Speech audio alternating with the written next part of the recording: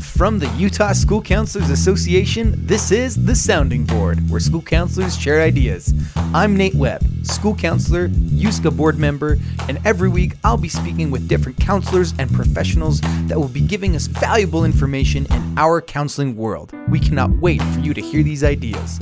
Let's get to it. What is up, everybody, and welcome back to The Sounding Board from the Utah School Counselors Association. I'm your host, Nate Webb, and I have here with me Jeremiah Bridge of the Utah Career Center. Welcome, Jeremiah, to the show. Thanks for coming on. Thanks, Nathan. I appreciate the opportunity to be here and speak with you. Thanks a lot. Absolutely. I love getting to learn about new tools and resources and things for school counselors because it can be a complicated mess being a school counselor, trying to give all the tools and resources to everybody. And especially right now, I feel like for the past, 10, 15 years, like universities specifically has been put on a huge pedestal. And so a lot of the hidden gems that kids don't know about right now are things that may not include university, but still end you with a very satisfying and rewarding life and career. So tell us a little bit about what is the Utah Career Center exactly, and what is it for some of those people who don't know? Yeah, thanks. So the Utah Career Center is a 5-year apprenticeship program. Applicants for our program can choose one of two paths. So they can either choose to go into the HVAC side of things, or they can go down the plumbing, pipe fitting, and welding path. So they don't have to have any previous experience. They don't have to have had, stepped foot on a construction site before. We can take them in right out of high school. No previous experience. They start off making a little over $22 an hour without previous experience. So, wait. $22 an hour. No Yeah. previous experience, Yep. Just a high school diploma. That's right. So they just have to have a high school diploma or GED. So one of those two things, 18 years of age, and that's all they need. They can make $22.25 an hour start now. Man, they'll go to work full time, and they only come to school 9 hours a week and then have a long summer off. So middle of April till about the third week of August, they have off for summer. So yeah, it's just 9 hours a week and they work full time. Now, a lot of people, they have this misconception with the trades, right? HVAC, construction, and whatever it may be. They have this misconception that A, it's not for girls, and B, it's not for smart people. People think that the trades are your backup in case university doesn't go well. I am interested. What are the numbers like as far as female enrollment in those trades? Yeah, that's a really good question. At our school here, so we're just sitting right at about 294 apprentices. We used to only have about 2 girls per, that 300 rough number. Now we're sitting at about 20 girls in our program. Women in the trades excel doing what we do. We have some women here who are in management positions already, even as apprentices. Really? They make the same amount of money per contract as the men in the program, and they're rock stars. That's what, I call them. They're just our rock stars. They're good welders, they're good pipe fitters, and they're moving right into managerial, roles, and we love it. So they do really, really well. So counselors, if you're listening to this and you have a student who is a female who loves to do stuff with their hands and is a good fit for this stuff, don't let that stereotype discourage you from encouraging them to maybe go check out the Utah Career Center and trades that they might enjoy for a living. I love that. And it's crazy how much it's growing. Like how many more females and girls and people who aren't the stereotypical, high school failure boy who couldn't get a job. That's no, true. The trades can be plan A. Yeah. This can be the plan. This can be the career. It doesn't have to be your backup. No, definitely. So just case in point, growing up, it was always, you have to go to college. If you don't go to college, it means you just didn't quite make it. So I actually went down the college path and entered into a program to study mechanical engineering, and I was bored. I was on honor roll, and it just wasn't for me. So it wasn't that I wasn't smart enough or motivated enough. It just, for me, that route wasn't challenging enough. So somebody that enters into our program at the end of the 5 years, they're making on the check $52.59 an hour. With their total package, they're making $63 an hour. So that's insurance, 2 pensions added on top of that.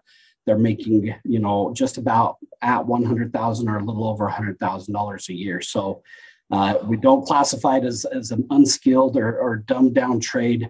We actually look for the elite. That's what I like to refer it to. So Yeah. more like the people that can't make it at college need to come see us, because they're going to make a lot of money and they're going to be debt free when they do it. Yeah. Well, also something that to consider. A lot of people see that it's a 5-year apprenticeship program and they're like, wait a minute, a bachelor's degree is only 4 years. I'm like, okay, but also, I mean, college has its place. Don't get me wrong. Yeah. But those 5 years, you're getting paid. That's you right. are getting paid while you're in the program, correct? That's right. So you work full time. Again, you're working about 40 hours a week and then come to school 9 hours a week.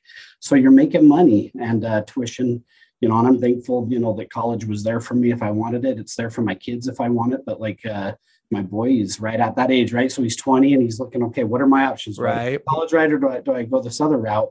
And yeah, so our tuition here, again, we're a 501c3, so we don't make money off of the apprentices or tuition or anything like that, but it's $1,200 a year to come to school here.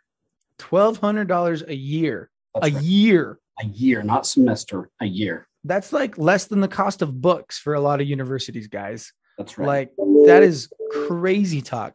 And then once they get through the 5-year apprenticeship, which they're getting paid at the start, $20 an hour, clear the crap up to, 6 figures a year when they finish. And then once they finish and they transition out of the program, how does job placement go? Yeah. So I like that question because that's one of the top questions that we get as applicants come in to apply for our program. So once they're entered into the apprenticeship program, they are placed, with our contractors. So we handle all of the, placement for them as we have an office that people can call, and as jobs become available, they can be dispatched out to those jobs. So they don't even have to seek for a job. We've got an office that'll handle all of that for them. The idea, is like a lot of the women, like you mentioned that, Nathan, in the trade is once they get a good, reliable worker, the contractors like to hold on to them. So there's not a lot of job seeking, but if in the event that there is, we handle all of that for them. They don't have to handle that on their own. Really? So so there is no really transitioning out of the program because the program finds them a job.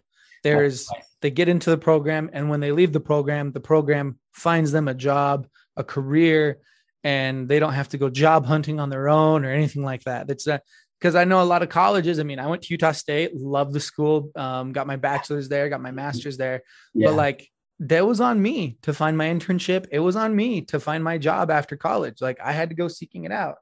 Yeah. And that is so cool that people in your program don't have to do that.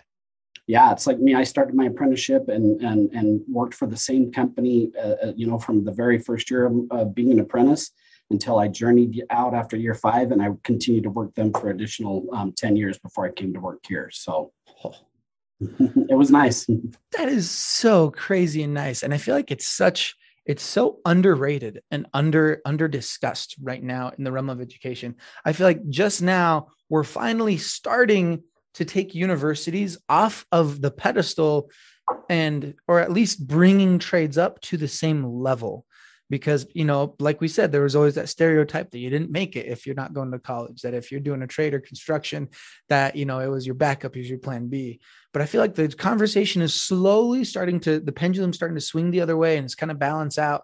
So where, colleges and universities aren't on such a high pedestal that, these labor jobs that are amazing careers are starting to be seen as equals and not plan Bs.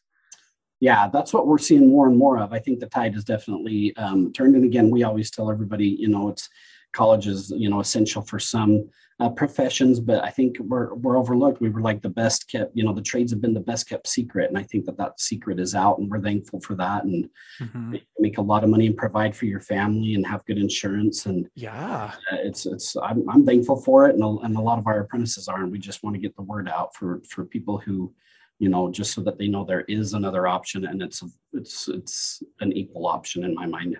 And so what are some of the things that Utah school counselors probably don't know about when it comes to the program that you'd like them to know about? Some things that are like, well, did you know that this is here? Yeah, I think the biggest thing that I want them to know, Nathan, is our facility, right? So we're a state-of-the-art facility. We're out by the airport. And a lot of people are like, I never knew that your school even existed.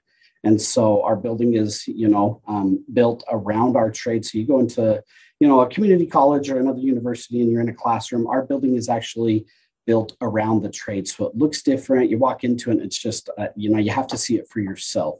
The other thing I think I would mention along the lines with that is just the ease of applying. A lot of people think that it's a difficult thing to do and a lot of paperwork involved, but literally you just show up in person and the process is very streamlined and very easy to do. What is that process for applying for those people listening who might be interested themselves or have students they know that are interested? What is that process for applying? Excellent. Yeah. So everybody that wants to apply for the program needs to apply in person. So they have to come in person and pick up an application process. And again, there's just the 4 things that they need to apply, Nathan, and that's that they need to be at least 18 years of age or older. We've had some 17-year-olds come in. Unfortunately, they're too young to apply. So you do have to be 18. Right. Again, you do have to either have the high school diploma or the GED. You have to pass a drug test, and bring in your high school transcripts. And that's it. The rest of it we take from there. And you're in the process of getting in. We take care of the rest and notify the applicant. And we hold interviews twice a year. We're busy enough to where we hold 3 times a year. But yeah, usually in the spring and in the fall, we take in rounds of applicants. So, and then about how many applicants do you accept versus those who apply? Do you ever have to turn people away because there's so many who apply, or you have not had that wonderful problem yet? Yeah, it used to be we did have to turn them away. Luckily, we live, Utah has its own kind of little microeconomy. We're kind of different than the rest of the nation, and things are really good in the construction world. So we take in, on average, right now over the last 2 years, about 100 apprentices a year. So each round is about 50 apprentices that we're taking in, where in years past it was probably half of that. So now is a really good time to come in, and we're really busy, and we're thankful for that. That's awesome. So for a while, you haven't had to turn students away. That's right. That is awesome. And like you guys heard, now is the time. If you have any interest at all, now is the time. Utah is in its own little bubble a little bit to where construction is not doing half too bad. The trades are sitting in a wonderful place, whereas the rest of the nation's economy is not maybe doing as well as Utah is, because we're better. Yeah. Let's be honest here. Utah's just the best. I mean, right? That's right. I 100% agree. Well, in closing, any last remarks you'd have for school counselors that you want us to know about? Any last things, words of advice when they're talking to kids, considering this, the coming over to you guys and doing your program? Yeah, 2 quick things, Nathan. I mean, just one is just let them know the options. Hopefully counselors are doing that now. And we appreciate that, because before it was, they didn't know that options were available. So they're, people at that age that are just coming out of college are facing hard enough decisions that it is. But if they know that, there are other options, that makes life a little bit easier in my mind. At least for my kids, I see that it makes things easier when they know that there's option. And then number 2 is just we're available for tours. We give out tours daily, weekly, sometimes on a daily basis. And once people see our facility, they fall in love with it, and it makes the decision easier if that's what they're planning on doing. And how can people set up a tour so they can come on over and check you guys out? That's right. So all they have to do is look up the Utah Career Center, call us, and we'll schedule an appointment and make it easy for them. There you go. So if you guys are interested in getting a tour, checking them out, I'll have their contact info linked in the podcast description. They got a website and they got a phone number. You guys can call them, check them out, look at everything, and use them as the fantastic resource that they are. Thank you so much, Jeremiah, for coming on today's episode. We're always so grateful when we get people on to give us and let us know about awesome resources and tools that we can help serve our students with. And thank you, listener, for listening to today's episode of The Sounding Board from the Utah School Counselors Association. Hope you all have a wonderful day, and we'll see you on the next one. Thanks for listening to this week's episode of The Sounding Board. Email thesoundingboard@utschoolcounselor.org to send us your questions and ideas. If you like our podcast, please rate and review our show. It helps other school counselors find us. Links and additional information for any references from today's episode are in our show notes. Check out our website at utschoolcounselor.org, where you can listen to past podcast episodes, register for any of our professional development opportunities, and become a member of the Utah School Counselor Association. USCA members also receive bi-monthly newsletters to stay up to date on current Utah school counseling news, events, and issues. You can follow us on Facebook and Instagram at UT School Counselor and on Twitter at USCA Tweets. The mission of the Utah School Counselor Association is to support professional school counselors in their work for students through advocacy, professional development, recognition, and support. This podcast would not be possible without the support of our members. We'll have more ideas to share with you next week. Let's go.